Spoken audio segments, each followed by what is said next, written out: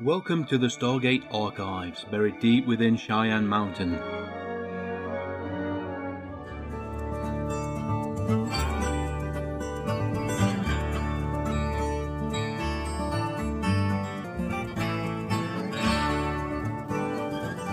Greetings to this episode of the Stargate Archives, and we're going to be looking at the very final episode of the 1995 series Legend, which stars Richard Dean Anderson and John Delancey.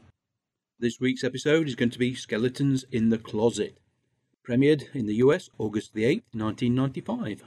Written by David Rich, who also wrote for SG-1 and MacGyver, and directed by Stephen Shaw. We're not going to mess around, we're going to jump straight in, so here we go, Skeletons in the Closet. Close-up of a moving picture device, a zoetrope, I believe they were called. A rotating drum with pictures on the inside, and you look through a tiny slot, and you see the frames move, mimicking motion. It shows a scantily clad young woman. Ernest pops up, he's enjoying the show, and the professor comes along, marvelling at his ingenuity.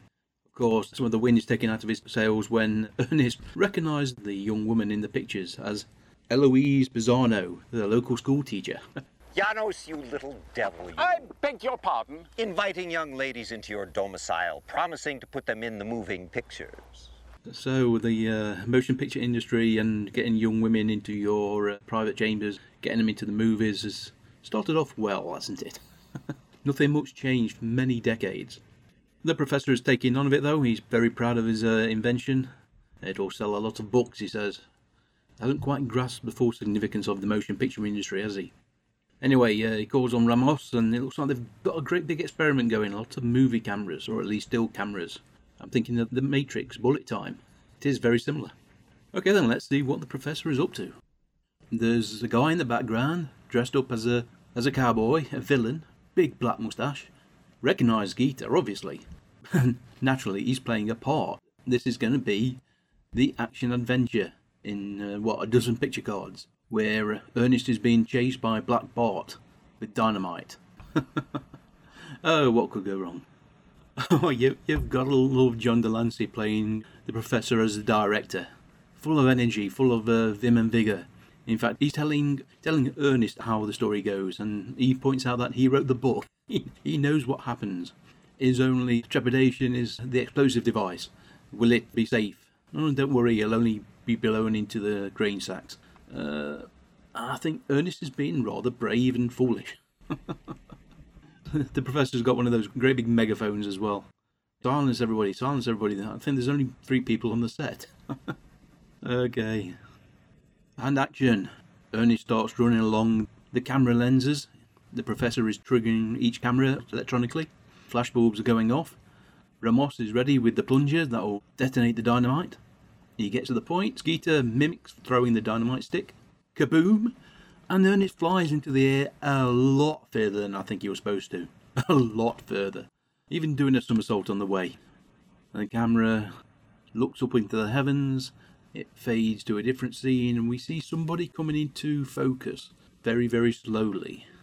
I do like the filter the cinematographer has thrown on this image. Very ethereal. Seems suitable since the woman that's coming into view has an angelic look, and it is Laura Flynn Boyle. Yes, you know the name. I was very surprised when I saw her in IMDb credits, but she's pretty young here. Ernest recognises her. Teresa Dunlevy. And she says she's always wanted him and he's always wanted her, and all he's got to do now is to die, and they can be together forever, which seems like a good deal to Ernest. Until we hear a little voice.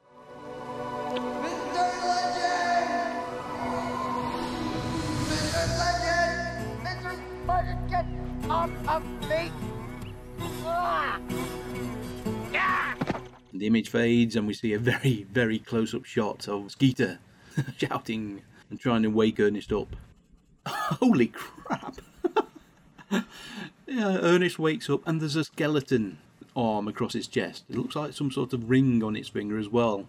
And we look through and yep, there's a skeleton in the bushes. He then takes the moment to faint. The great big hero, Nicodemus Legend, faints, or at least Ernest does. Cue the music.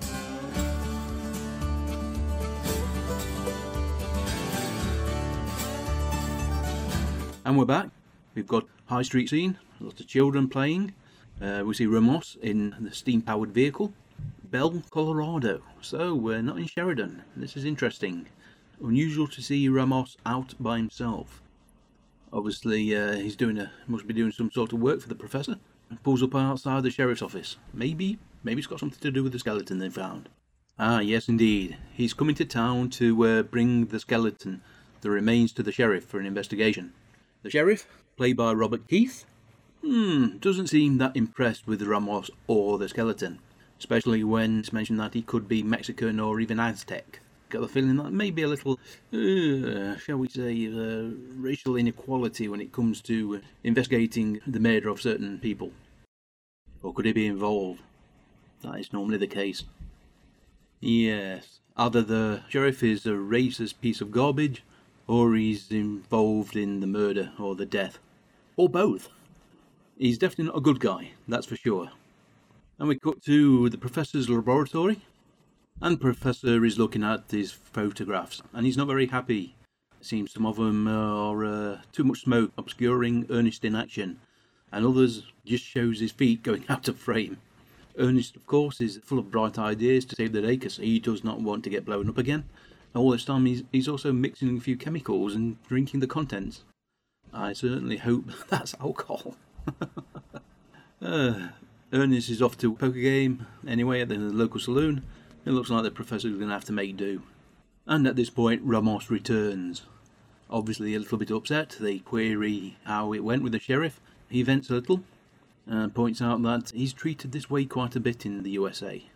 But what bothers him more than anything is the fact that he can't even claim to be an expert on the history of his own people. An interesting concept, but then again, depending at this stage how prevalent, how numerous are the Aztec people? I mean, surely at this point they've been swallowed up in history or via the more common South American nations. There's no real reason for somebody to be an expert, unless that was his field of study. Either way, it bothers Ramos. The next day, we're back at the makeshift studio. Director Bartok is busy handling the Calcian actors, aka Skeeter, who's making up his own lines to get into character. Bartok is not impressed. Just shoot the gun when I tell you. That's all I need for you to do, and do not add these extra lines that are not written. I'm trying to get into character here. Bartok calls action. Ernest drives into frame. The bad guy points his gun. Ernest whips out his taser device, fires. The gun's blown out of his hand. Shock and awe. Ernest, aka Legend, looks very smug. Cut, print. Unfortunately, it turns out that Ramos failed to load one of the cameras. It seems that his mind isn't on the job at hand. His encounter with the sheriff has done him more harm than it seems. Even to the point where he can't even bring himself to reload and start again. Something's on his mind and it's got to be addressed. He jumps in the car and drives off into the sunset. Later that night, Skeeter, the professor and Ernest arrive back at the lab, all the gear in hand. They call out to Ramos, job's done, come on, we're going for a drink. Find a note on the desk where he says he can't concentrate on the job at hand, he can't give the professor the service he requires, and therefore he resigns from his post. I don't think the professor is going to take this lightly. He's not going to be mad, but he's going to do something about it, and if that means solving the death of this person, the skeleton, and dealing with the sheriff, then so be it. I wonder if this story was chosen to give Ramos, the character, at least a decent episode where he can be the focal point. I've got to assume at this point they knew that the show was going to be cancelled, or at least not picked up for a second half of the season. Maybe this episode was originally going to be part of the second half. Of course, information about Legend, the TV series, pretty scarce. Either way, it'd be good for Mark Rios to get a bit of the limelight. So, bright and early the next day, the Professor and Ernest drive into Bell, and once again we meet the Sheriff, who at least is receptive to the idea that Nicodemus Legend is a legend. A little bit more subservient. Still not particularly interested about the body. We get a lot of shots of the people in the background. Very attentive, very suspicious. Definitely hints of segregation. They keep their kind in the eastern part of town because they like to be with their own kind. I'll give Robert credit, he's doing a possible imitation of Clint Eastwood scowly face. Yeah, I think the idea is you've got to believe that this is a bad guy, and he knows a lot more than he's letting on. Either way, he's letting Ernest do an investigation, at least he's letting legend do it, and we'll see how this pans out. He hasn't seen Ramos though, which is a bit strange. Either he has and something bad has happened to him, or Ramos has gotten lost somewhere, and I doubt that's the case. Right, we fade to another scene. We see a ranch, looks reasonably prosperous. We go into the interior, there's what looks like a wealthy individual sitting behind a desk, getting a report from a kind of a ranch hand. My guess is, listening to the voice, this is John Vernon. I certainly recognise him from some of his TV and movie roles, but the voice is very, very familiar. This must be Seamus Calhoun. He's surrounded by artifacts, Mexican, Aztec, maybe Inca, obviously a collector, and already you think, hang on a minute, the bad guy. Oh, hang on a minute, Ramos is in the background, doing some dusting. He's gone undercover, he's already figured out who is the bad guy, the man behind the sheriff. Picks up one of the items and this Calhoun goes a bit bananas. Orders him to put it down, only dust these items twice a day with a feather duster, never pick them up yourself. I know you're new around here, so I'll be a little patient with you. I'm sorry, senor. It won't happen again. Fine. Now get out. Ramos, subservient, yes, of course, leaves and goes to the kitchen, where a young woman is preparing a meal. Even after a short time, there seems to be a spark between these two.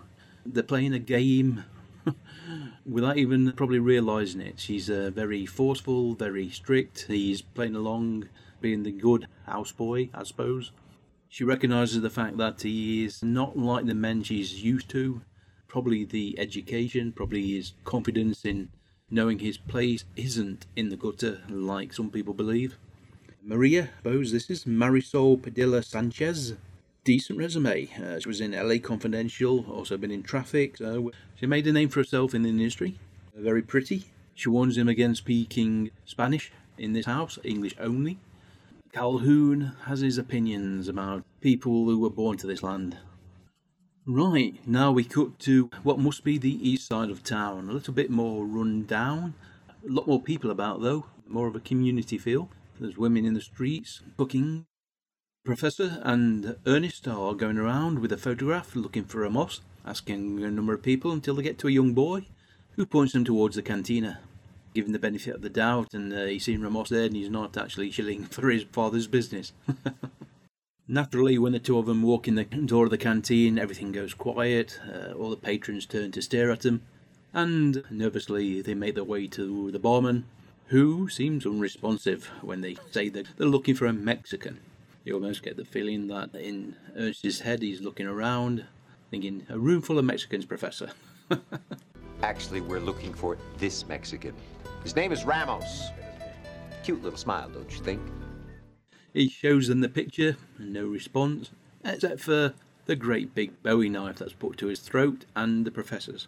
Fade to black. Oh, this is not going well.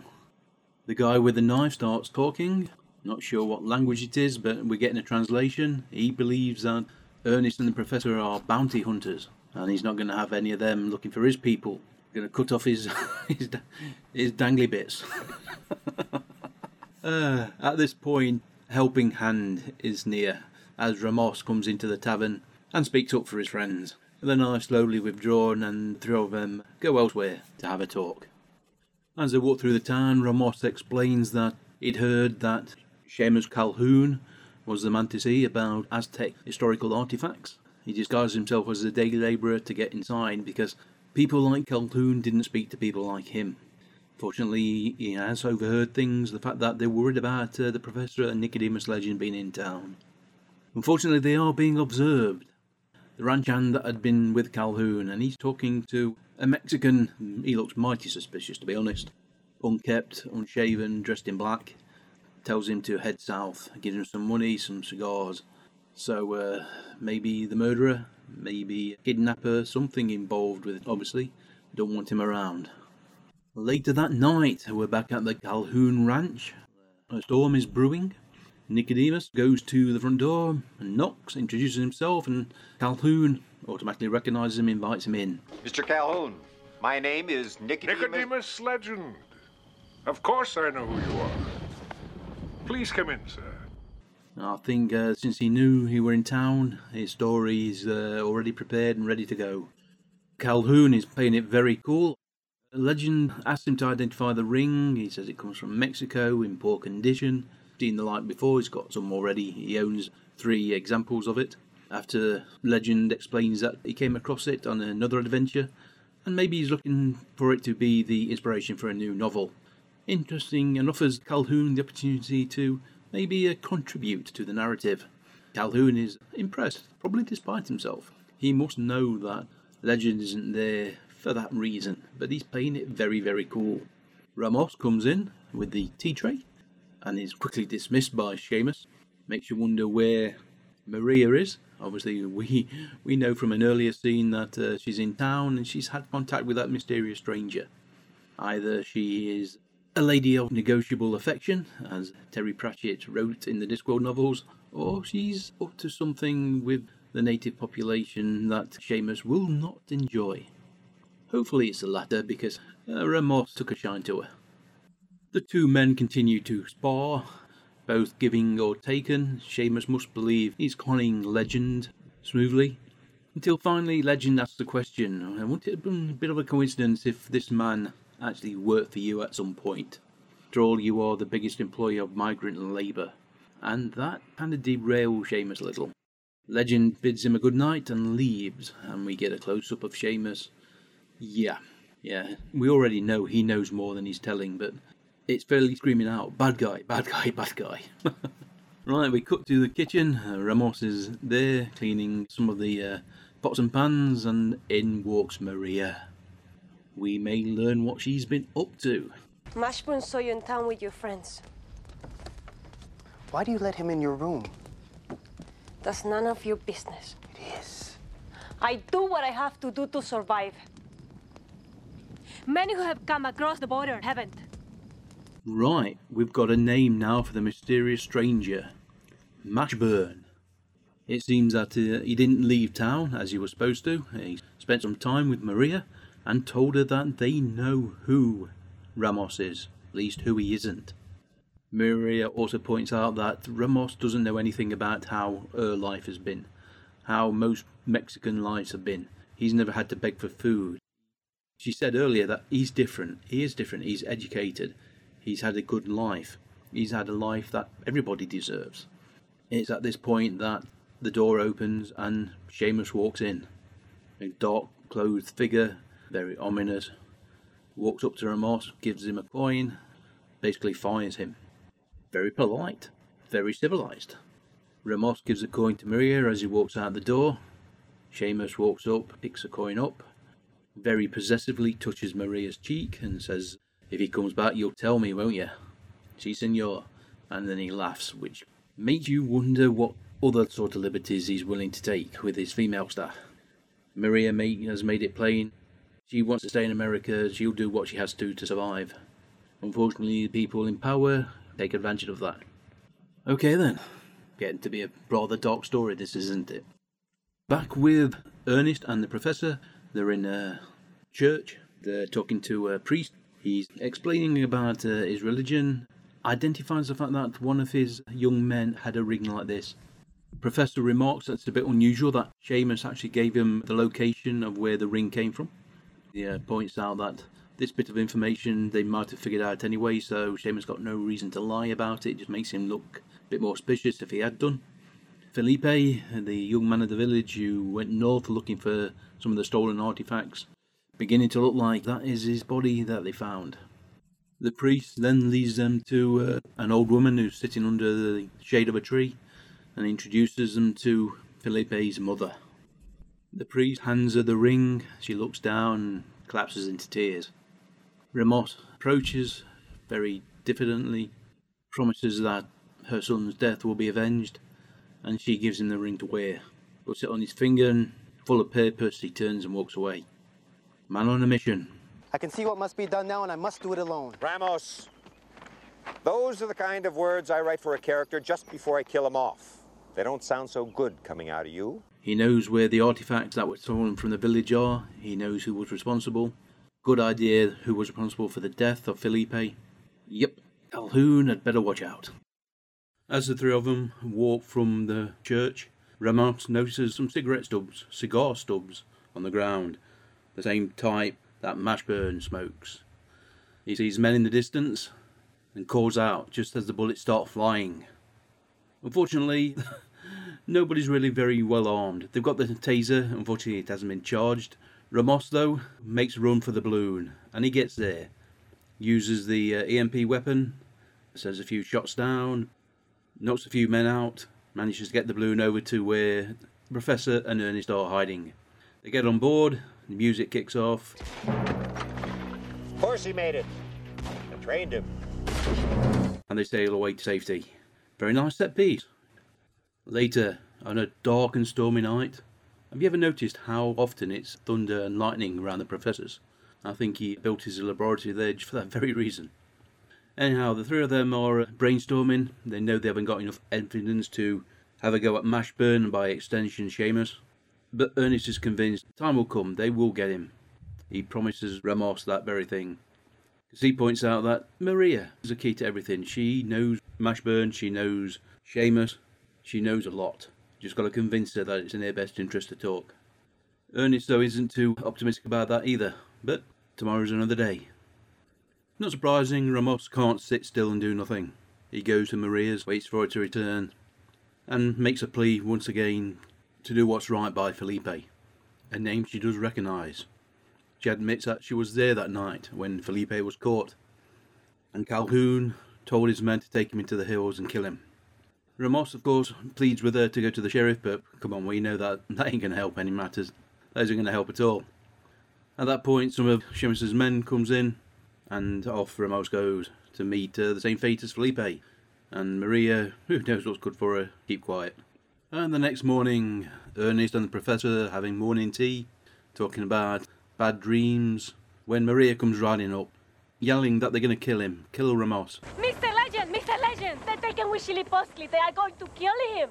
Of course, the two guys rush to get their kit, ride to the rescue. And by ride, I mean the steam-powered car, which really is not an all-terrain purpose vehicle. A horse is so much better and so much more practical for these conditions and terrain. But never mind, they stop in the middle of nowhere. Ernest whips out his spyglass and spots the bad guys in the distance. You know, I'm not sure you could call this a high-speed pursuit, but either way, the boys get ahead of the wagon, pull a 180, the wagon stops, they're facing each other down the highway. Looks like going to be a game of chicken. Who's going to blink first? Right, they're going hell for leather towards each other. The Professor's having a hell of a job keeping his car on an even keel. The steering isn't exactly smooth and straightforward. Tracks all over the place. Ernest has got the taser. Why the Professor gave it to him, because he then goes and tells him he can't use it, otherwise the driver may lose control and the wagon go off the cliff. So, why? And I didn't see a cliff anywhere nearabouts. Go rushing towards each other. Bullets are fired, nearly hitting both of them. And then they pass each other. Quick 180 and they're in pursuit of the wagon that is now out of control because Ramos is not one to sit idly by. He lunged for the driver, pulled him backwards, and the wagon is now out of control, heading towards, I suspect, that same canyon. Oh, fantastic! Ernest leaped from the car onto the wagon, in the manner of Indiana Jones. Bravo! And this is just getting even better. The Professor fires a taser, takes out the driver, he falls off the wagon. Ernest is being pulled along, being splayed everywhere, just like Indiana Jones. He climbs up onto the tailgate, climbs up onto the buckboard, and then leaps onto one of the horses to rein it in before they go over the cliff. Classic stunt work, classic action, fantastic.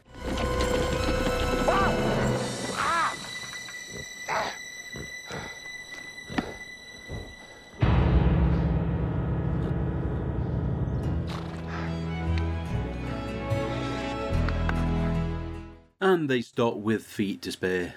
I hope Ernest has got some liniment because parts of him are going to be really sore in the morning.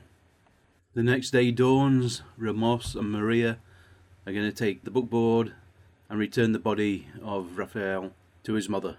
And maybe, just maybe, a little romance between the two of them. They certainly played on that through the episode, and Ramos being the hero of this story. He bids farewell to the two of them, gives Ernest a compliment. His writing is getting better.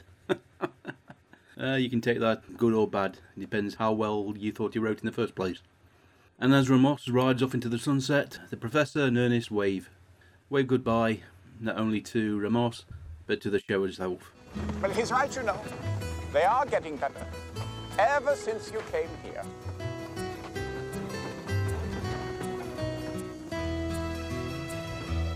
That was the last episode of Legend, Skeletons in the Closet.